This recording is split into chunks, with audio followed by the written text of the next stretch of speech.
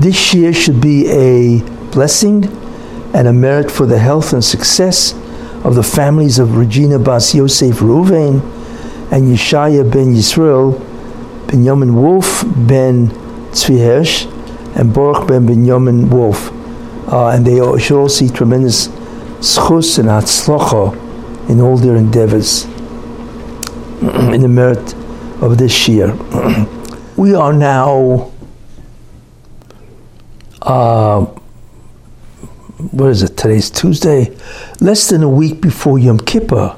I've spoken about Rosh Hashanah last week, and what I want to speak about tonight, for obvious reasons, is about Yom Kippur. But I want to explore Yom Kippur in a way that's different. To go really down into some of the ideas about what Yom Kippur really is, what its pnimius, what its inner secrets are, so to speak, about what you want Yom Kippur, the Day of Atonement, really is all about. Now, we know that basically, and I asked this question on Rosh Hashanah, every Jewish holiday or any kind of time period that we commemorate is tied in some way to some kind of Jewish event, Jewish history, so to speak. And we, in a certain sense, commemorate that in different ways, but whatever, and so on, So we can ask ourselves, what relationship does Jewish history have, or rather, what relationship does Yom Kippur have to Jewish history? And the answer is, I think we know, a lot of us know this and so on, is that when Moshe Rabbeinu received the Torah, he went up to Shemayim, right, for 40 days. And then he came down on Shivos B'Tammuz, which in many ways became a tremendously tragic day, because the Jews sinned with the golden calf, and therefore was one of, probably, I gave a share on that, one of the worst days in Klal Yisrael history, because man reverted to the way he was after the sin of Adam HaRishon. He almost rectified it, failed, and the Chet Egel, the sin of the golden calf, is what restored, I had mentioned then, the Tumah, the Zoyama of the creation that Adam HaRishon brought into the world, the creation itself. So Moshe Rabbeinu was in Shemayim for 40 days, okay? And then because the Jews sinned, he went up again into heaven, Shemayim, to try to beseech God not to destroy the Jews, which he did. And he was up there for 40 days again, you see, from Shivos B'Tammuz until about Rosh Chodesh Elul. He was up there. And then he went up on Rosh Chodesh Elul a third time in order to ask the Rebbeinu Shalom that even if you allow the Jews to survive this tremendous chet, sin of worshipping a golden calf, whatever the nature of the sin is, that the Rebbeinu Shalom doesn't give away the ability of tikkun to some other nation. So Moshe Rabbeinu, for 40 days, from Rosh Chodesh Elul until the 10th day of Tishrei, again was mispal. You see, that we should not only, it's one thing when the Rebbeinu Shalom says, okay, I won't kill you guys, right? Fine. Okay, but what about our former status? What the Rebbeinu Shalom could do, and that's what Moshe Rabbeinu tried to prevent, is the Rebbeinu Shalom would say, okay, but you're not doing the tikkun anymore, it's gone. If an ambassador sins against the king, even if the king forgives him, it doesn't mean he makes him an ambassador again. That's gone. That honor is taken away. So Moshe Rabbeinu was very concerned that the honor that the Jews have, which is a unique status, that they bring God back into creation. So he was concerned that the Moshe would not allow the Jews to continue, and he would give it to some other nation, whoever that would be. It's not a problem for the Moshe to figure out who he's going to give it to. So Moshe Rabbeinu was mispal that third time that the Moshe should continue to let it remain with the Jews, and that he should not give it to any other nation. And thank God for Moshe Rabbeinu, and thank God for us. He was successful. And when you really begin to think about it, you realize something interesting. And just as an agav, which means as an incidental, I mean, when the Jewish people have a leader, they have to have a leader that knows what's going on. It means going on in heaven. Because in many ways he has to defend the Jews against what they do. And very often, obviously, the Jews sin. We know that. And you need a sort of like a lawyer, a defense attorney. Not just a leader, but somebody who knows how to plead our case in front of the heavenly tribunal, in front of the Rabbanu Shalom. And it's amazing that Moshe Rabbeinu always came through. I mean, it's incredible.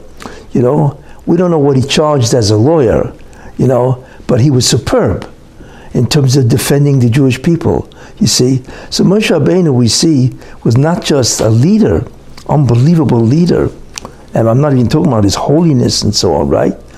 But he knew exactly the lines that you have to use to evoke the Rachmanis, the compassion of God, and so on, So this is just as a note to realize that, how is he acting? What's his role? His role is a defense attorney.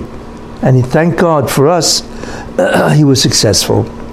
In any case, he was successful, and the Baruch said, okay, he was successful in allowing the Jews to maintain their status as people who would do the tikkun, which is incredible status. We're talking about Olam Haba and so on. See, and he then came down from heaven, Shemayim, a third time,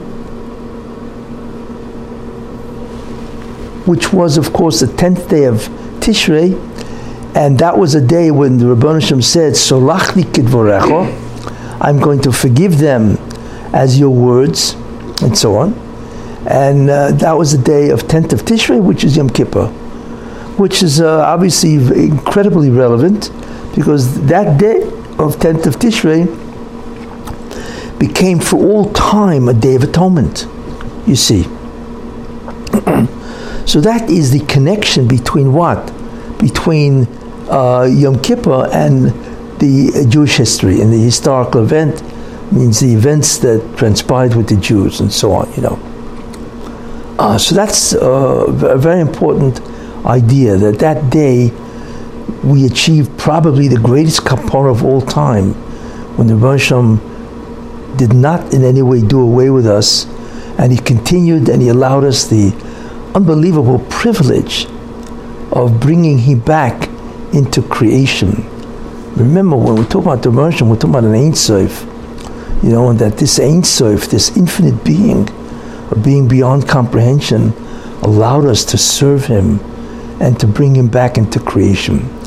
So clearly that Yom Kippur, which was the first in that sense, is the greatest day of atonement we've ever achieved. So that's number one. But the second idea, which I want to, what I want to do is just read a short dedication. But there's something else which is much more profound, which I want to introduce. Now, I'm not going to talk at length about this particular idea. I hope to give this idea a treatment on its own in a couple of weeks to really go into it. We often think, we have challenges, obviously. We have challenges. We have needs that have to be met. We have things we have to do. We have responsibilities and so on. This is, of course, is all true, and so on. So we can say that man has challenges, and as a result of that, man struggles. That's the essence, really, in many ways of life, is that we struggle in order to meet our challenges. So the question is this, which is an interesting question. The answer would seem to be obvious, but not really.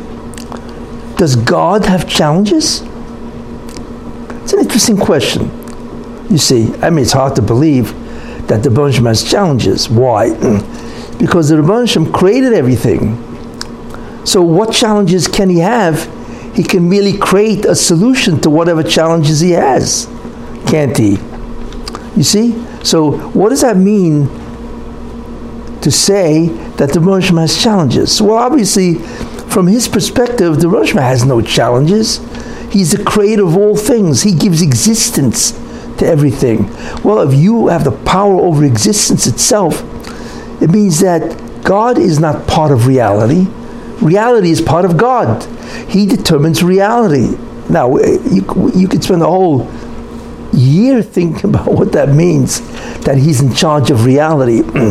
But he makes the laws of reality, you see. So as such, obviously, the Rosh Hashanah doesn't have challenges. Because like I say, even whatever is required, he will merely create. It's not a problem, obviously, for him. But I'll tell you something interesting. From our perspective, the Rosh Hashanah has an incredible challenge. Now, he obviously solves it. Remember, it's kaviyachol, which means, if it could be said that way, from our perspective, he has a tremendous challenge. And the way he solves that challenge is shocking. Now, what is that challenge, you're probably wondering? How could the creator of everything have a challenge? Well, obviously what it means is the reason why he has a challenge, because he has imposed voluntarily a strict code of behavior. So his challenge is, wait a minute, you impose that behavior on yourself voluntarily. You don't have to do it. So then the question is going to be, well, how are you going to overcome that? You see, that's the only kind of challenge that he could have. He created the challenge and he imposed it on himself. So he's really challenged by his own will in that sense. What challenge do I refer to? I'm sure everybody out there is very curious. What is that? And this is going to lead us into what Yom Kippur is really all about, and how the Rabbi solves this challenge.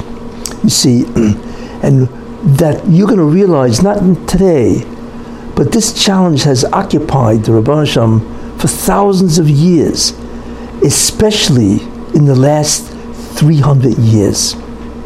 This challenge. Now, what is this challenge that I refer to? I will tell you.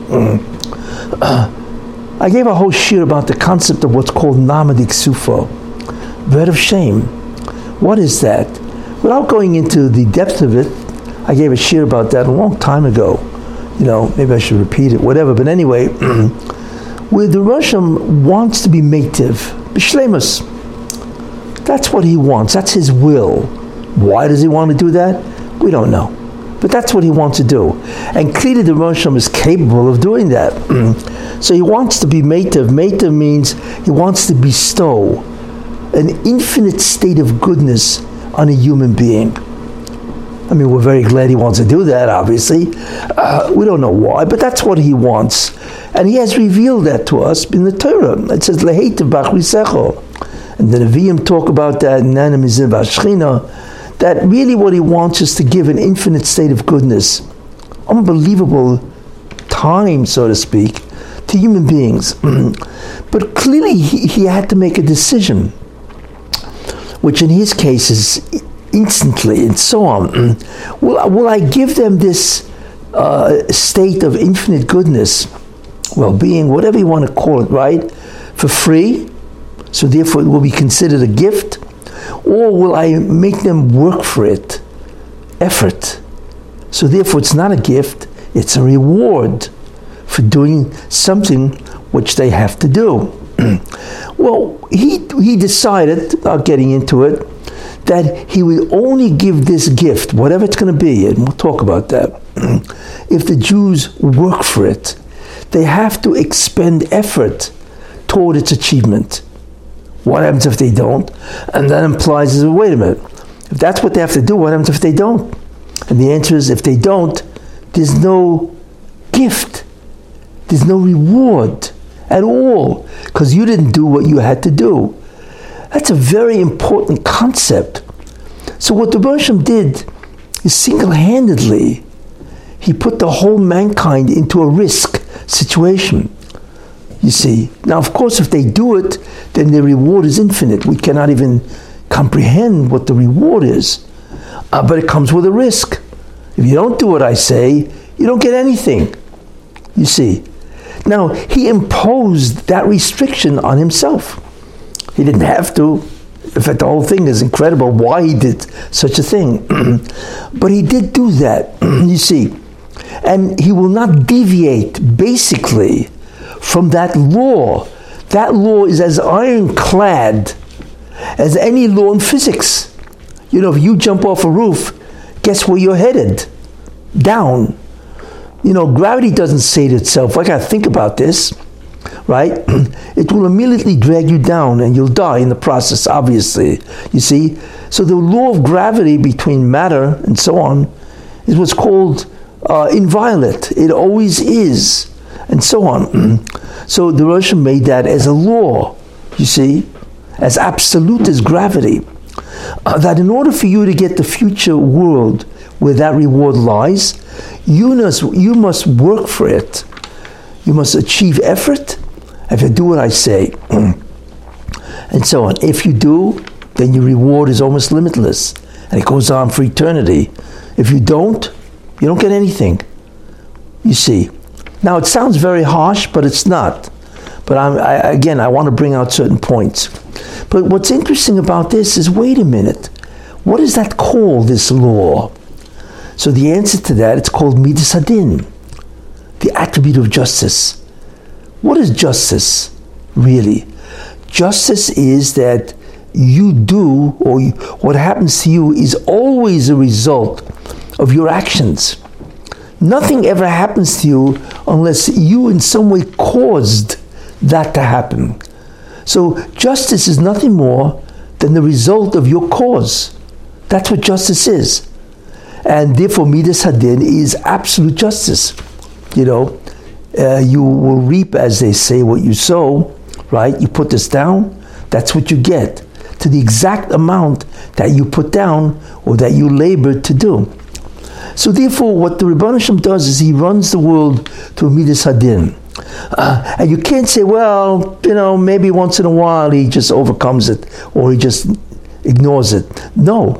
The Gemara says, if I recall, in Bava Kama, whatever, anybody who says that a Rebbeinu Shem is Yavatru, is a Vatron, well, he overlooks, you know. He said, okay, I won't do it now. Right? Is Yivatru Shenoisov. Well, let his years be overlooked. Okay, the Rebbeinu Shem promised you 80 years. Okay, we'll forget about the 80 years. We'll give you 60. No, the Rebbeinu Shem doesn't do that. He sticks to his word. You see. So the Rebbeinu Shem considers and practices absolute justice. Now, that would seem to be very bad. You see, but what the Rebbeinu Shem decided, and that's the real challenge, because the Rebbeinu Shem loves Klal Yisrael, and he really also loves mankind. But what's most dear to his heart is the Jewish people, because they're the ones who will bring him back. They're the tikkun, and they're the ones who obviously have done unbelievable amount of good deeds, and so on. So the Rebbeinu Shem loves Klal Yisrael. In fact, it says we make the bracha Oyev Amo Yisrael, who loves the Klal Yisrael. We cannot fathom. If you think you can understand what love is, you don't have an inkling of the love that God bears us. We don't. You see, it's beyond our comprehension. When the Rebbeinu Shem says that he has a certain attribute, what that attribute is. So then, if that's the case, wait a minute. If you love the Jewish people, you've made their ability to be in the future world, Olam Haba, dependent on what? Contingent on what? On their observance of whatever the task is. And that's the law. So what happens if they don't deserve it? What are you going to do? You see, what happens if mankind doesn't deserve it? Then you are, in a certain sense, not really, but, you know, by your own statement and declaration, you are stuck. That means you can't give them the future world. I mean, you're the one who made the restriction, and if you enforce it, it's over. But wait a minute. The will of God is absolute. The will of God is completely supreme, you see. And he wants the Jewish people to be in the future world. In fact, he probably has the same desire for mankind. You see, except they have a whole different set of rules that they have to observe. You see, so we can now begin to understand that, wait a minute, he has an incredible challenge. He has to get around his Midas Adin. That's the problem that we see, based on his own will and so on. How does he get around Midas Adin? You see, because it's really straightforward. Do the Jews observe? Do they listen to the Rebbe Shalom or not? It's quite straightforward. So what the Rebbe has done, but we understand what the challenge is. How does he subvert Midas Adin? Because he wants Klal Yisrael to be in Olam Haba. You see, so that is really a challenge to God, in that sense, obviously, from our perspective. So the Rebbe has devised, as only he can, different ways to get around that. And later on, I'll give a shir. There's about at least 16 different ways that he can get around Midas Adin. But for instance, I'll just give you one of them, right? One of them, for instance, is Rachmanis. Rachamim, mercy, compassion, right? That's one of the ways. What does that mean? Because he saw that if he adheres to Midas Adin, that means you are immediately and totally denied Olam Haba. So he doesn't want to do that. He wants to allow you to repent. Well, that is one of the ways he gets around Midas Adin. You see, in fact, we now begin to understand something very interesting. That this whole cycle of Yom Kippur, Elul, Rosh Hashanah, the Aser Simei Tshuva, and Yom Kippur, each one has its, and Hoshana Rabbah, each one has its built-in device that will subvert the din in a certain sense and allow a Jew to get into Olam Haba. And that becomes one of the main ideas of what Yom Kippur really is. Yom Kippur is an extraordinary device to get around Midas Adin. It really is. And that's what I want to point out. And Yom Kippur is such a day that demonstrates the incredible, infinite love that God has for the Jewish people. Yom Kippur itself. In any case, so let's then take first understand. Now, the Rebbe therefore gave us a task. What is the task that God gave us? In a very simple and clear way. Well, the Rebbe works very simple. It's called Midah Keneged Midah, measure for measure. You see, and if you think about that, measure for measure is absolute justice. You see, so imagine, normally, for instance, normally, if you hire a builder to build you a house, right? So he's going to charge you, obviously. So he'll build a house, right? And then he'll charge you whatever it is. Today it's very expensive. So let's say he says, okay, I'll build you a house and you got to give me $500,000. Fine. But obviously there's something interesting here. The $500,000 has nothing to do with the house. It's two independent ideas. House, and then there's $500,000. So they're different. But the Rebbe works it much simpler. You see, the Rebbe says, guess what? If you build me a house, guess what? You will live in that house. That's your reward, is the house you built. That's quite interesting. You see, so you get to enjoy or suffer depending on the quality of your work, right? The house that you built. In other words, what you're really doing is building your own house, and the house that you built becomes your reward. It's not something external. It is the house itself. You see, I like to use an example. For instance, imagine you're walking by a bank, right? And you see the bank. You see there's usually, I don't know if it's Wells Fargo or whatever. Or Brinks, they're the guys, and they're bringing in cash because banks, they need cash on hand and so on. So there's two guys bringing in huge amounts of cash, $100 bills or whatever, right, into the bank, and then they go into the bank and they put it in the vault. So you're walking by, and one of them says to you, do me a favor, we're shorthand. We usually have 3 guys. Right now we only have 2. Maybe do me a favor, help us bring in all this cash into the vault of that bank.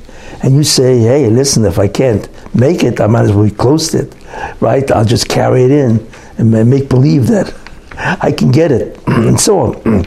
Anyway, and then the guard says, but don't worry, I'll pay you nicely for doing that job. So you say, okay, and you begin to haul tens of thousands of dollars, which they have to bring into the vault of the bank. You see, and then you finish, fine, and you go back to the guy, and you say to him, okay, I finished. Please, what reward will you give me for my effort? So the guard says, come with me.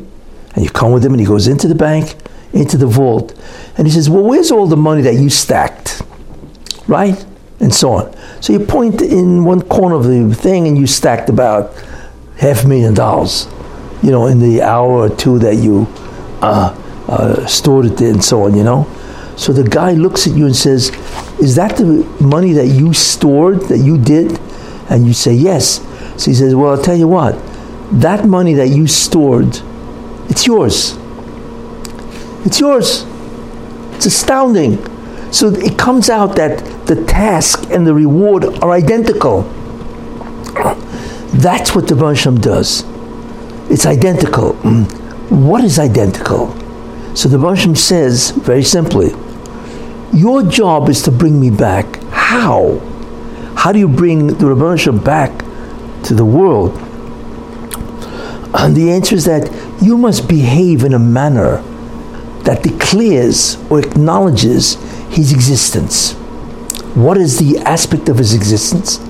Einod milvadoi. Besides God, there's nothing else. And that's really the essence, as we see, the essential mitzvahs that we do. Everyone is nothing more than a behavior that demonstrates Einod milvadoi, that besides God, there is nothing else. So then the Rebbe Shem says, okay, in Olam Haba, what are you going to experience? You're going to experience me, Einod milvadoi.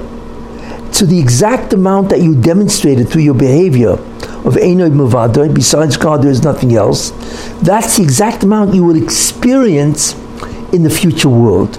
You see, same thing like the guy with the bank. He gets what he gathered and stored. You get what you displayed in your behavior in Olam Haba. And that feeling or that experience is something we cannot comprehend. The enjoyment of that experience is beyond comprehension. Like it says in the Gemara,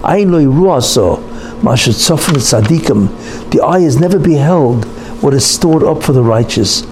Nobody knows what we get. Even Malachim don't have any concept about what Olam Haba is like. Yet that's what we get. And it's in a response to what we did. When you did the mitzvahs, you demonstrated Einod milvadoi, right? By doing the mitzvahs. So therefore, that is the experience to that extent that you did it, you will get in Olam Haba. You see? Very simple. That's how the Rebbe Shem does it, and so on. So it comes out that a mitzvah is really what's called a tikkun device. It is a device of tikkun. It's a rectification device. That's really what it is. That's what I call it. It's a tikkun device where you can experience Einod milvadoi. Besides God, there's nothing else, whatever that means. You can experience it by doing it in behavior. You see. So that's the logic of a mitzvah, you see. Now, what happens if you don't do mitzvahs? Instead, you demonstrate Yeshod milvadoi. Besides God, there's also me, right? I can do whatever I want. You see, that's called a sin. But that's a demonstration that you're entitled to do whatever you want. That it's not Einod milvadoi, besides God there's nothing else. That there's also you, and you can demonstrate your own will. That's bad news. You see? So that's exactly what I was talking about, that, hey, you just lost Olam Haba because you've demonstrated the opposite of what Olam Haba is all about. So that's very bad. So then the question is, there comes the challenge. How's the Moshe going to get this guy that demonstrated Yeshod Milvado, which means besides God, there is this man, that's what he demonstrated through his behavior. How's the Moshe going to get him into Olam Haba? And the answer is tshuva. So what the Moshe did is he created a concept called repentance. Now, what is repentance really? Repentance is when you retract your testimony that was brought about by your behavior. Your behavior demonstrated that you think you exist independent of God. You see, that's what you demonstrated. What is tshuva when you repent? When you repent, what do you say? There are three things to repentance. One is that I acknowledge that I sinned, which means I acknowledge I went against your will. I acknowledge that. That's vidui. The second thing, you have charata, you have true remorse for what you did, right? You really feel bad. And the third thing is you accept upon yourself never to do it again. Well, what have you really done when you do this process of repentance? What you've really done, repentance is right, is retract your testimony of Yeshod Mavadai. Besides God, there's also me. You see, repentance is really a retraction of testimony. You see, so what the Moshe did is an amazing thing. He created a behavioral situation where you can retract your testimony. Because when you sin, you said basically, hey, I exist also independent of God. I can do whatever I want. My will is also independent, supreme. So he created a situation where you could do tshuva and retract that testimony. You see? And if you do, then the Moshe says, well, that behavior is also the same thing, where you are acknowledging that I exist independent, or I am the only one that exists, and therefore you are worthy of Olam Haba. Tshuva is one of the ways he overcomes this challenge. You see, we begin to understand what that is. He overcomes the concept of Midas Hadin by supplanting it with something else that, according to Midas Hadin, does deserve the future world. The only thing is that it's a retraction, so Hashem considers it as if that's the only thing you did. He allows the former statement that you think you exist independent to be removed. You see, so in a certain sense, well, how does he do that? So there is what's called somewhat a deviation of Midas Hadin, because he removes the original testimony and he replaces it with this testimony, you see, which is also Einod Mavadoi. Besides God, there's nothing else. You see, that's what tshuva really is. But like I said, it is one of the ways the Rabbi Shalom does what? Meets the challenge. What is he going to do with Midas Hadin? See, great. Now, here's the next question. Wait a minute. What happens if what? The man doesn't do tshuva. He sins, which means he makes a statement, I also exist independent and I can do my own will. But he does not retract that testimony, so it remains. So what's the Rabbi going to do? How's he going to get him into Olam Haba? You see? Now, it would seem to be more difficult. So the Rabbi comes up with a third device. So tshuva is called a second tikkun device, you see, which comes after you sin. And that's a tremendous chesed, kindness that God did.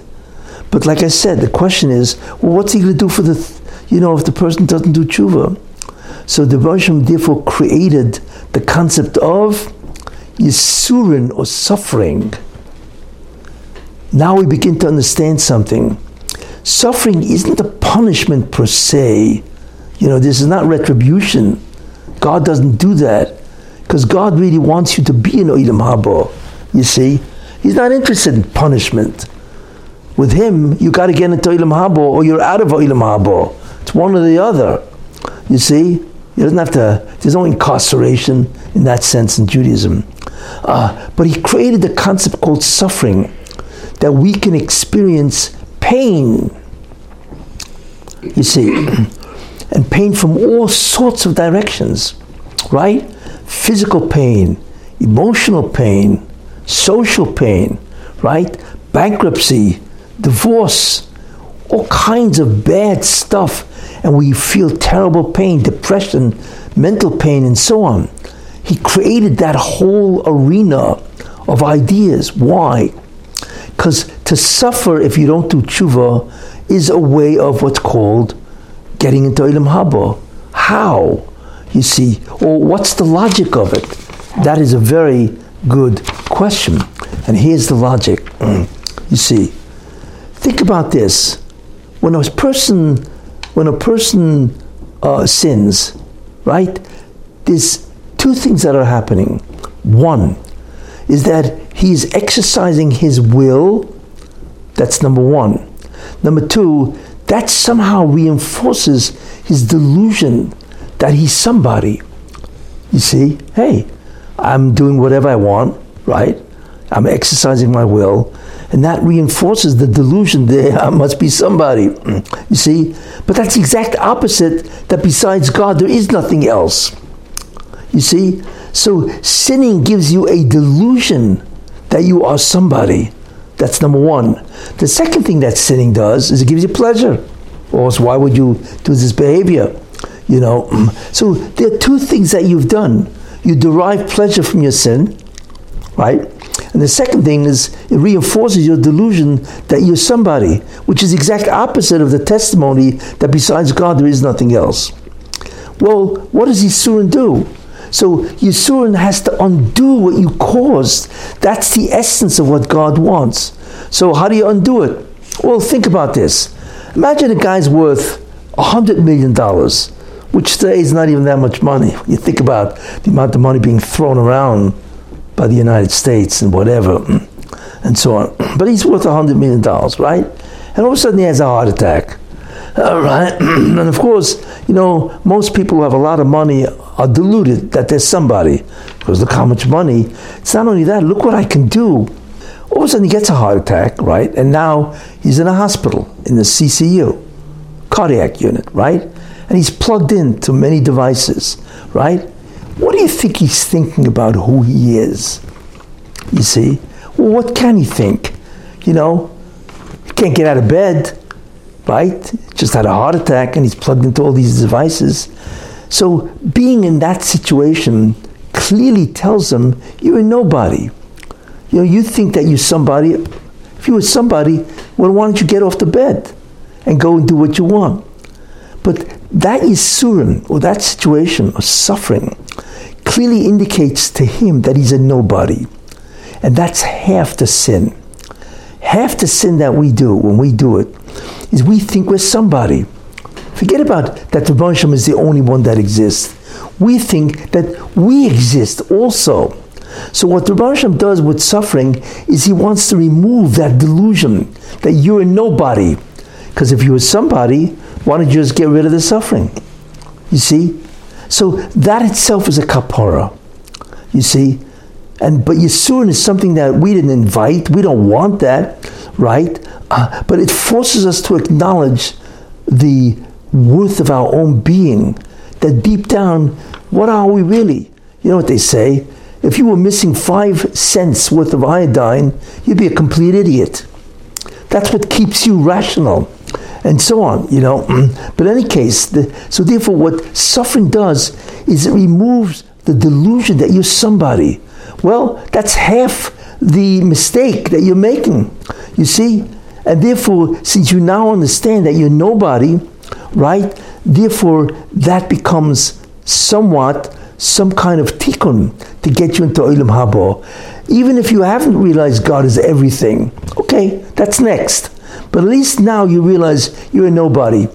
You see? And the greater your arrogance, hubris, whatever, the greater is the amount of suffering that God needs to bring to break you. What does he want to break? He wants to break your delusion that you think you're somebody. You see? So because he does that, that's called a kapara. Because that's the main thing that God wants to remove from your mind, who you think you really are. It's a very important concept. So that's what suffering does. It attacks your delusion about who you think you really are. So at least it removes that. Even if it hasn't brought you to the hakara, the understanding that God is everything. That's next. You see, that's the logic of suffering. You see, it undoes the delusion that you've created by sinning. The second thing it does, right, is it undoes the pleasure. When you sinned, you had pleasure, right? And guess what? When you're suffering, you're having tremendous amount of agony and pain. So that's mida keneged mida. You know, you need to eviscerate the pain, or rather the pleasure that you've had. So the suffering itself, it will atone and remove and undo the pleasure that you've had. You see? So we're looking at two things that suffering does. You see? So suffering then, since it does activate tshuva in the sense that it removes part of the delusion, is the third tikkun device. So we now understand how all these things work. Mitzvahs is a direct statement, Einoid Milvadoi, besides God there's nothing else that you testify to, right? Tshuva is an undoing where you retract your testimony of what? That you think you're somebody, but really Einoid Milvadoi, besides God there's nothing else. And Yisurin removes the worst part of the sin, which is the delusion that you're somebody. You see, so there are three tikkun devices. Interesting, which is very important for us, you see, and therefore a person can get into Olam Haba basically just suffering. And there are people, unfortunately, that are born and they suffer their whole lives and they don't even know why. But without getting into it, which is another chesed that God did, is Gilgul. He allows you to come back over and over again to undo what you did. You see, and that's one of the ways he meets the challenge. The concept of reincarnation, you see, and so on. So this then is very important, that the whole concept of tikkun is you have to acknowledge in some way, number one, that you are nobody, and number two, that God is everything. Einoid Milvadoi. You see, and if you don't do that, then you have to undo the sin, which is the deed itself in terms of the pleasure and the delusion that you now suffer. And that is very important, you see, and so on. Now, which is interesting, and the greater the delusion, the greater is the suffering that you have to bear. In fact, one of the tzaddikim of the previous generation said that if a person says, while he's suffering, I recognize that this is from you, and it's because I have wrong ideas about who I am, and I have to undo it, then he says, which is very interesting, okay, that the Rebbe will remove half of the suffering. It's very interesting, segula, because why do you have to suffer so much? It's only to break the delusion. But if you admit that you recognize that, then the Rebbe says he doesn't have to suffer that much. I will take away part of the suffering. It's very interesting, that the whole concept. But what does suffering really do in that sense? I will tell you. You see, very interesting story. What that suffering is not something that we want to necessarily remove. The story is told about Napoleon. We all heard of Napoleon, right? The Emperor of France and so on and so forth, right? That he was conducting a war, conducting many wars, but he was conducting a war, right? And he was not aware of the plans of the enemy. So his camp of soldiers and so on was on one side of the bank, and that was next to the enemy territory. So all of a sudden, he has this idea. What's the idea? He's going to dress up as a regular person and go with one of his generals who also dresses up that way, and they actually go together. They sneak across the river, Napoleon and this general, and they go to the other side in the hands of the enemy. Amazing. So he figures, where's he going to get all the information about what's going to happen? So he goes into a bar, right? Who frequents a bar? The soldiers, because they need a drink between the battles and so on, right?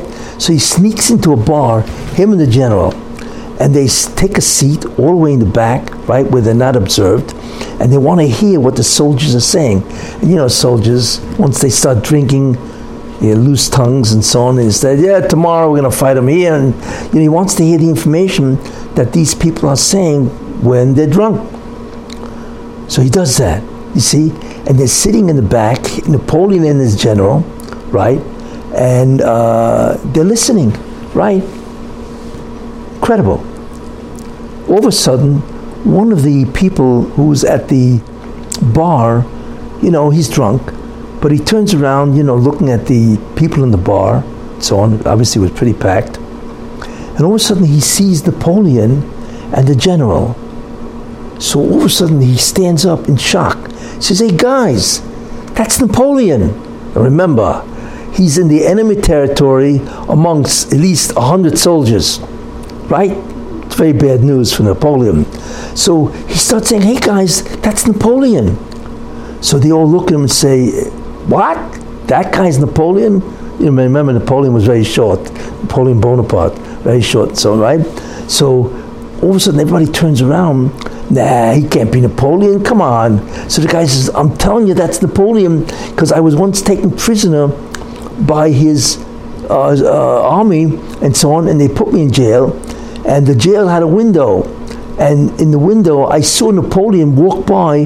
He was reviewing his troops, and I saw him, what he looks like and so on, and I'm telling you guys, that's him.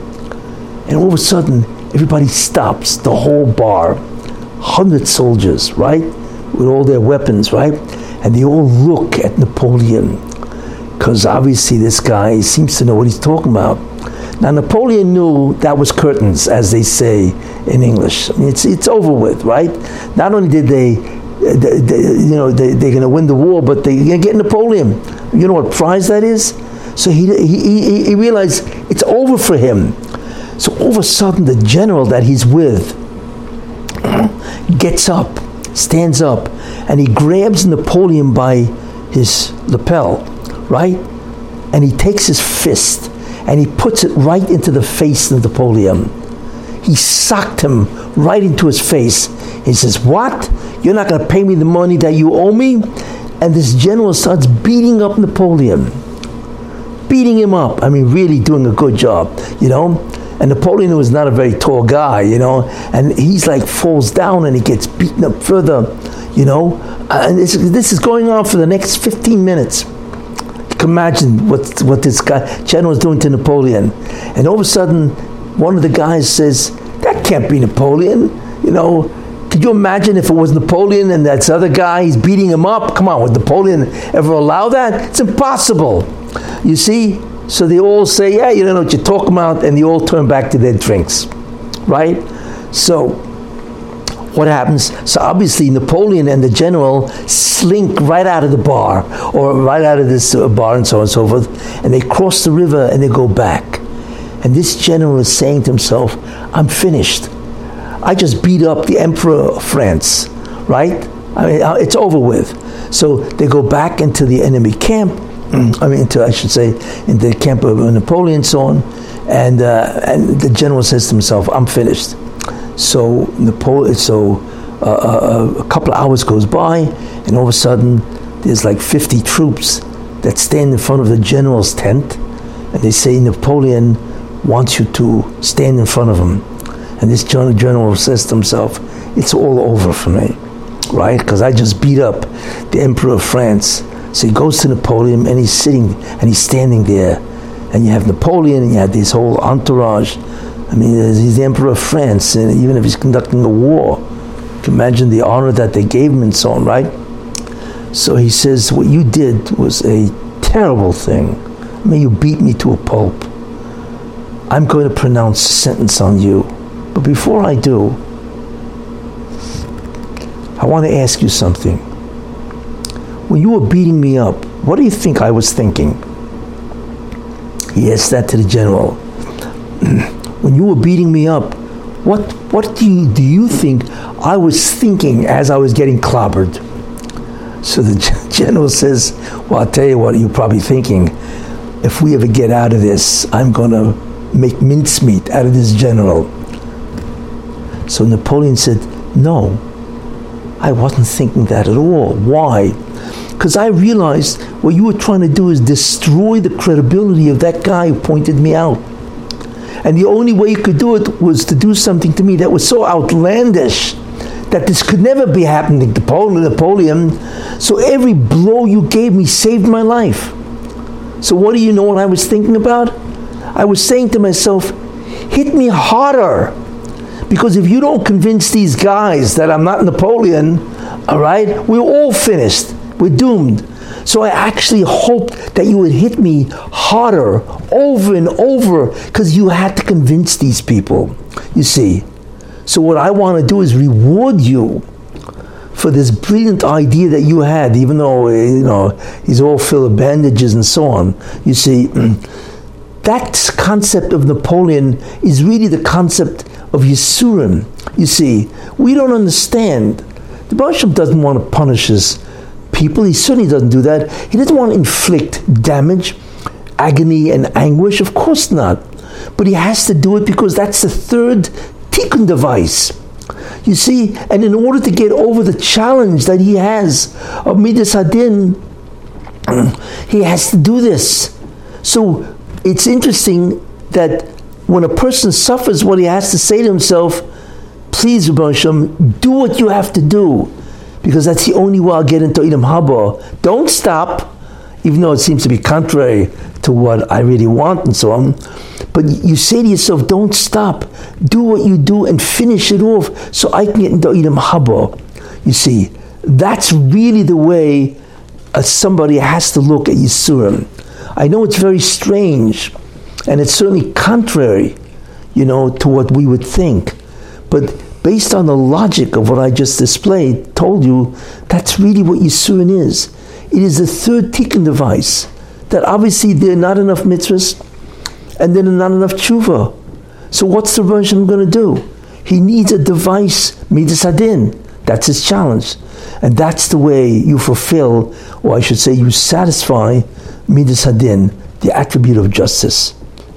I thought that was a very interesting way of illustrating this whole concept of these three tikkun devices.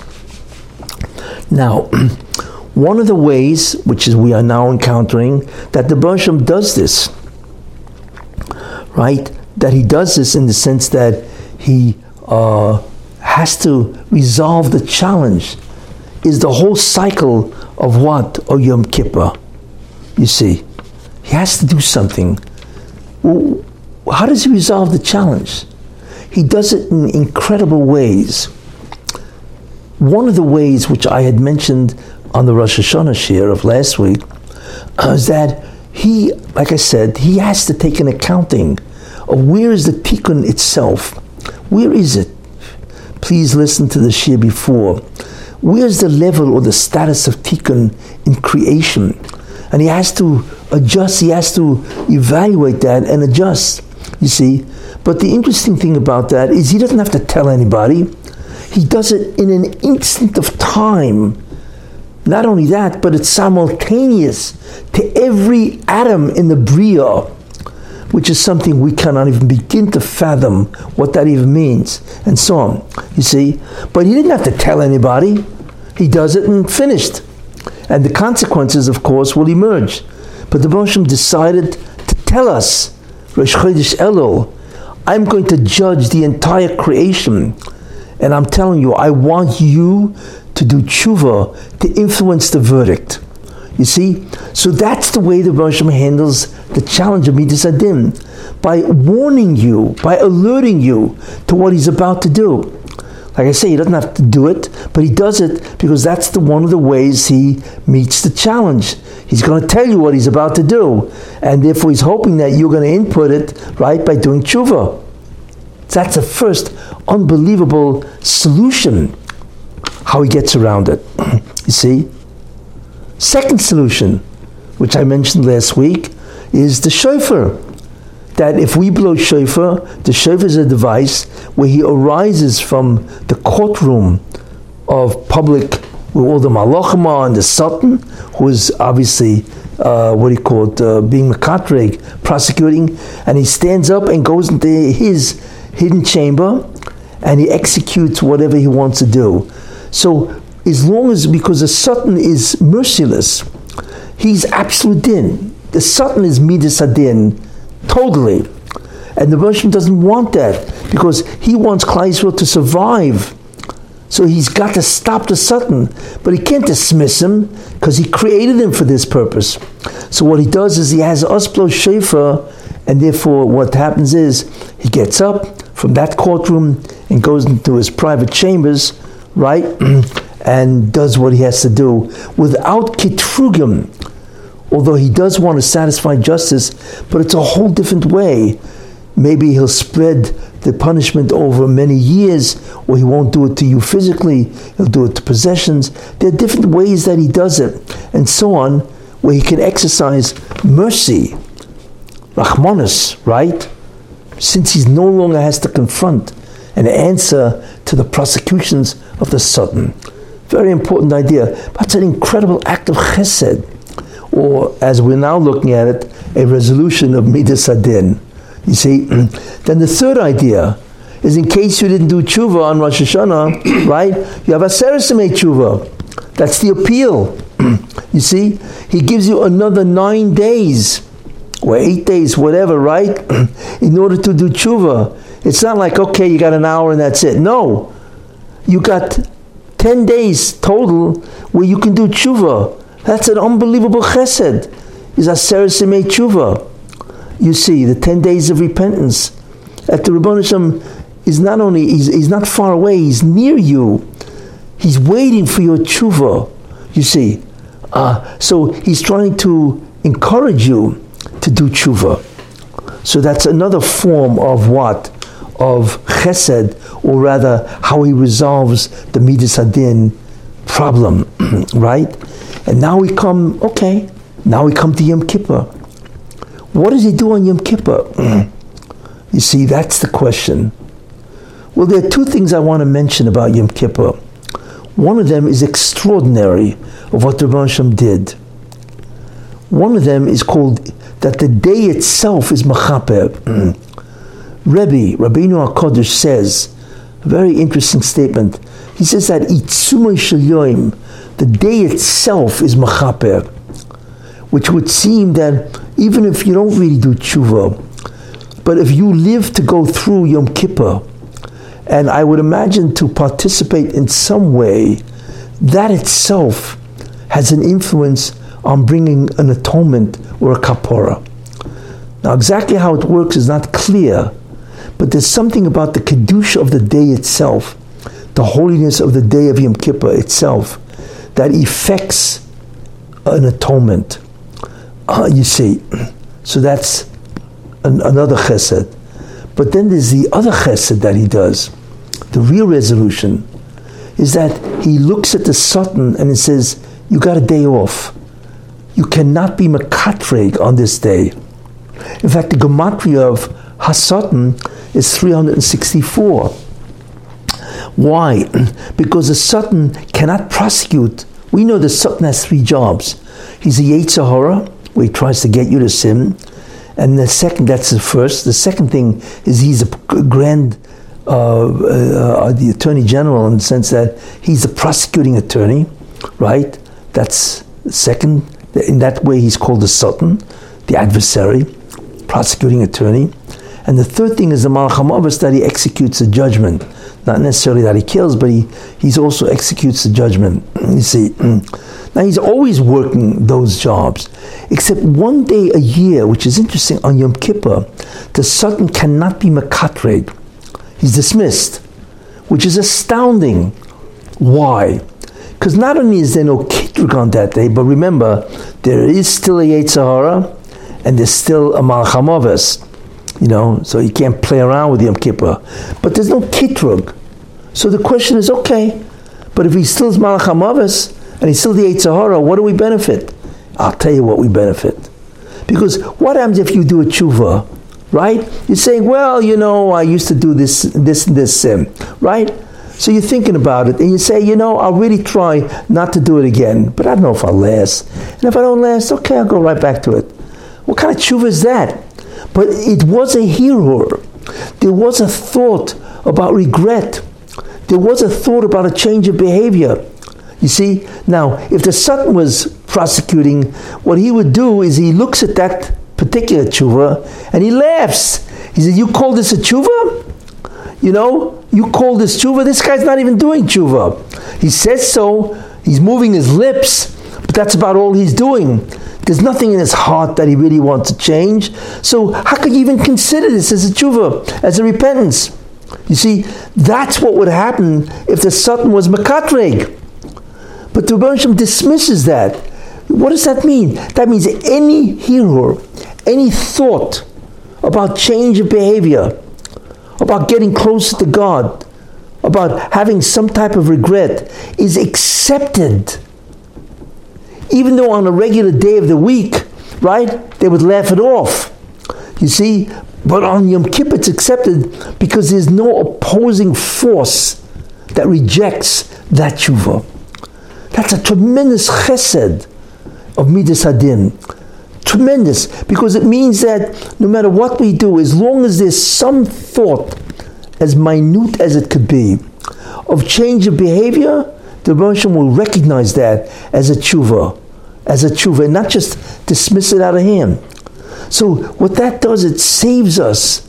You can't believe the incredible kindness of what that does. And that is one of the ways that the Rebbe Shem deals with Midas Hadin. You see, and so on. Because it allows us to do what? That the Rebbe Shem will accept any form of change of thinking. You see, in any case, that's what another device of how the Rebbe Shem deals with Midas Hadin. You see. Now, I want to tell you something. If you ask yourself, which is very interesting, okay, what's the essential idea of tshuva? Two ideas. One, I will tell you, is a story with the Zvila Rebbe. The Zvila Rebbe was a Rebbe, he was a Bar Mitzvah, a real Bar Mitzvah. I mean, he did miracles. It was incredible. I can tell you one story about him that'll make your hair stand up in terms of what he did and so on, just very rapidly, because it's incredible. There was somebody from his congregation that went home. The guy was in Russia. The Zvila Rebbe was in Russia, and so on. And he went home, and all of a sudden he comes into his house, and he finds this goy, Russian goy. He's on the kitchen floor, and he's dead. Obviously, he came to steal. Must have had a heart attack, and he died right in the guy's kitchen. So the guy said to himself, Gewalt, terrible, because if they find out, they're going to accuse me of killing him, and then there goes a pogrom. They were about Russia under the Tsars or whatever. I don't know what to do. So he goes running back to the Zvila Rebbe, right? Who was his Rebbe and so on, He says, I don't know what to do. It's terrible. There's some Russian guy who's dead in my kitchen, and so on. So the Zvila Rebbe looks at him and says, wait, let me tell you what to do. Go back. I think it was on Shabbos. That's when it occurred. So he goes back to so he tells the guy, go back to your house, go into the kitchen. Your wife is probably making cholent. Go into the pot of cholent, take out some of the cholent, and open the mouth of the goy and put the cholent in, and then wait. Can you imagine that? So he did that. He goes back to the house, right, takes the cholent, and he puts it into the guy's mouth, and this guy's dead, right? And guy stands back, and all of a sudden, the guy gets up, dead. This is some Ma'aseh Shahoya. A guy gets up dead, and he goes outside the house, goes into the forest, and he drops dead. You're talking about Kessin Mesim here, even if the guy didn't arouse to be living, but it's astounding. Anyway, no good for this Zvila Rebbe, because it got out that this Rebbe just performed an act of Kessin Mesim, right? So he had to run away from Russia, because this is no good. I mean, could you imagine? People find out this is the kind of person he is.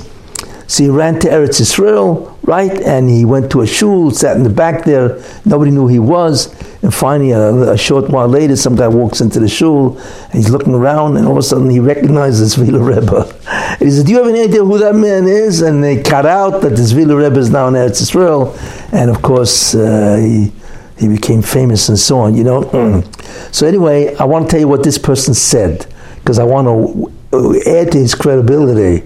Zvila Rebbe was a very interesting person, because he used to work for a living. Yeah, I think he had a shop of some sort. You know, he's a Rebbe, more than a Rebbe. He's a Bar Moifus, pulled off Tchias HaMesim, resurrection of the dead. Anyway, so he used to work. So a chassid comes over to him and says to him, I don't understand, Rebbe, can you tell me something? So the Zvila Rebbe says, yes.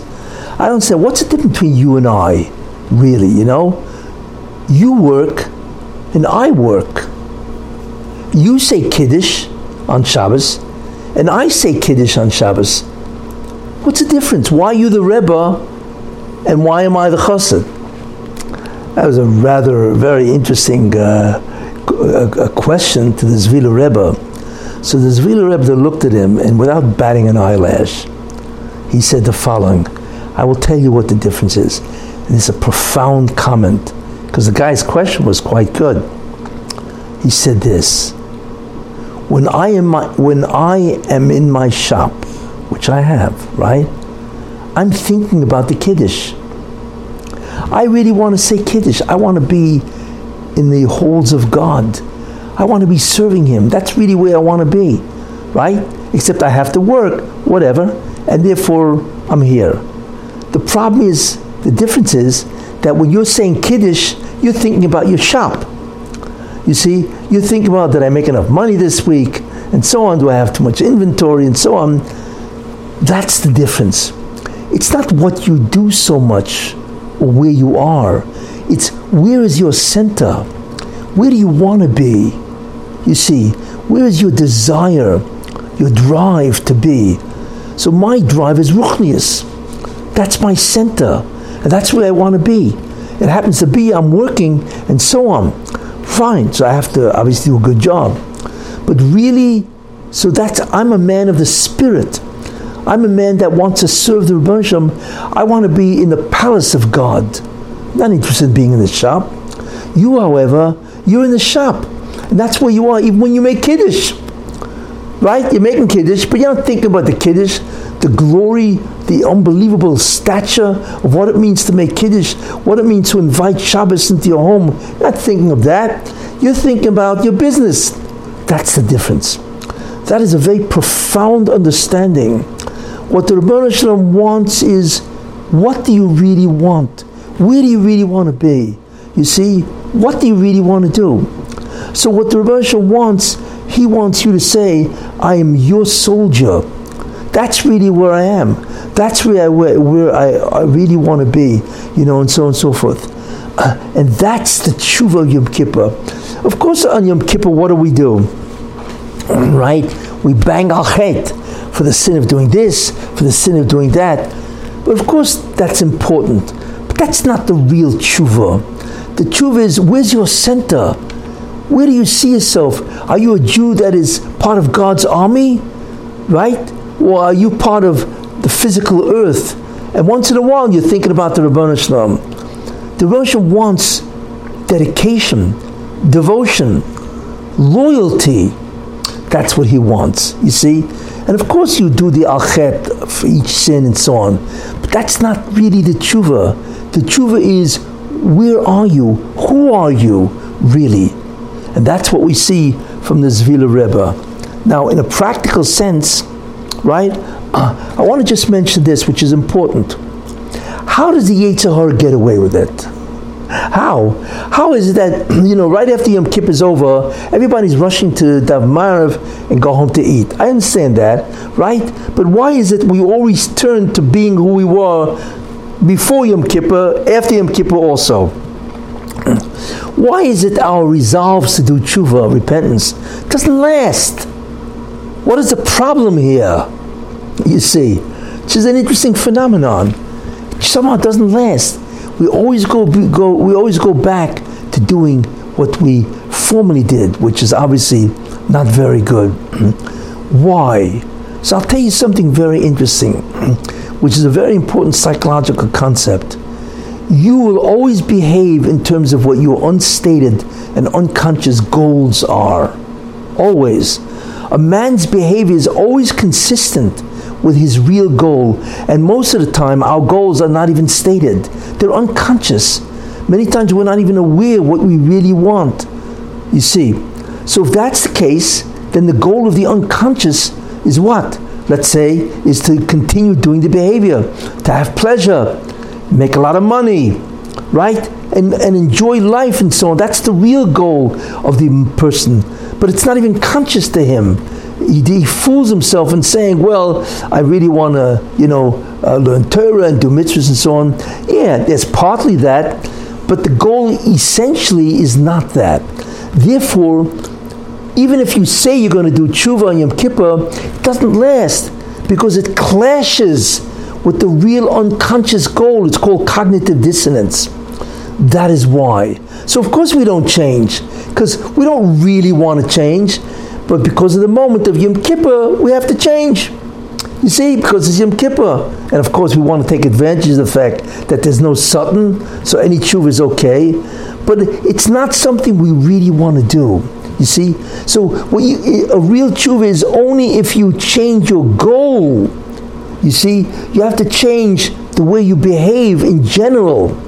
You see, your goals, and then the behavior of change, right, will be consistent with the goals. You see, that's why people don't change their goals. They try to change their behavior. Mistake.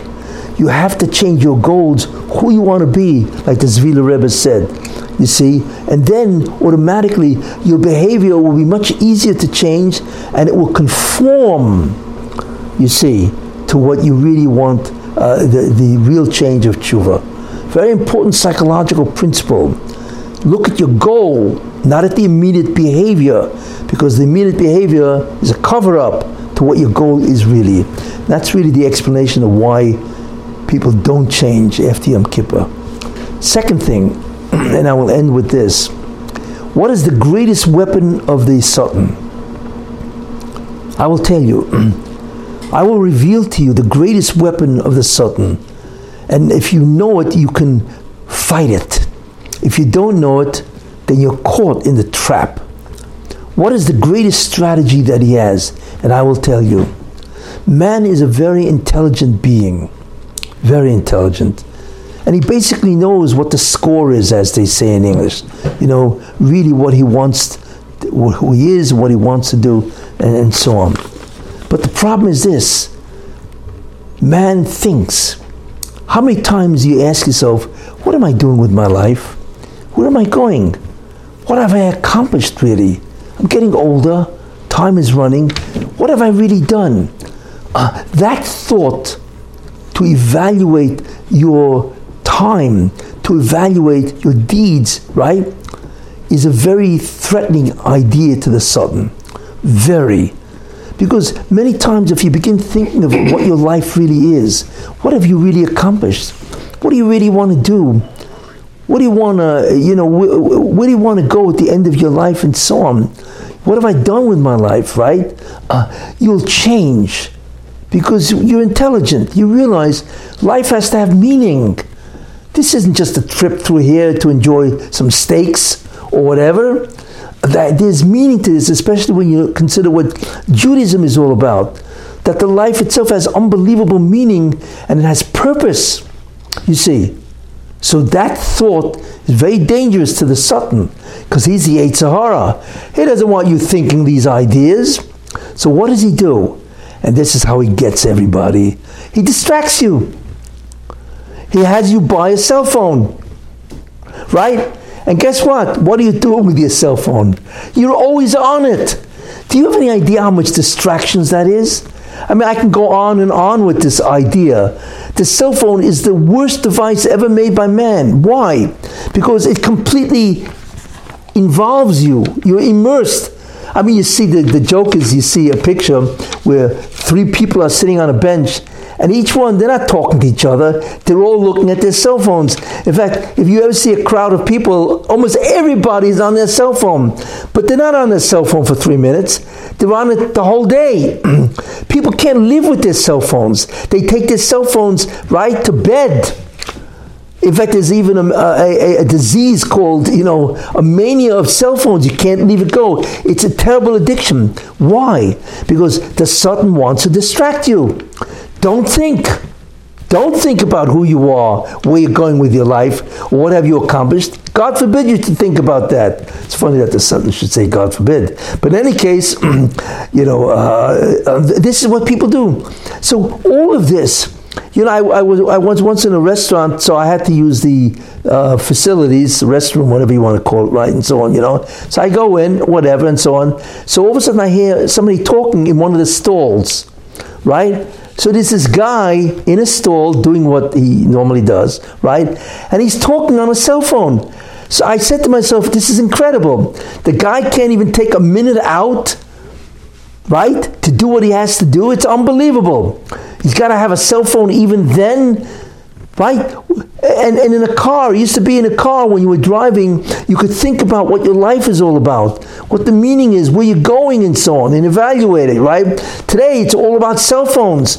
It's about radios, cell phones, right? Internet. That's destroying us. You do not realize the distractions it does to people. It stops them from evaluating their life. As far as I'm concerned, that's the greatest device ever known that will destroy a person, and it's the greatest friend and ally of the Satan. So what I suggest is be careful. Don't let that cell phone or any other kind of device take you over, where you no longer think about what you should be doing, and so on. Maybe I should be learning more, have another Seder. And this is what kills everybody. So I'm telling you, what the greatest strategy of the Satan is. He doesn't want you to think, because he knows if you think, you're going to come to the conclusion that a lot of my life is wasted. So how can I change it? That's the last thing he wants. So he needs to distract you with all kinds of shtusim. And one of the greatest devices that will distract you is the cell phone. And today, everybody buys a cell phone. They buy cell phones that cost $1,000. They want the best that can have the internet. I mean, could you imagine? Until now, you only had the cell phone and you had your people that you talk to. Now, you're tapped into the entire world. All the education, the chat rooms, it's unbelievable. You have the world in your hand, literally. You're no longer alone. So what a device that will distract you. It's absolutely incredible. Please be aware. And let's make this Yom Kippur, right? Let's make it easier for the Ribono Shel Olam, Kaviyachol, so to speak, to solve the riddle of how do I, mitigate Midas Hadin and truly try to bring the Mashiach this year.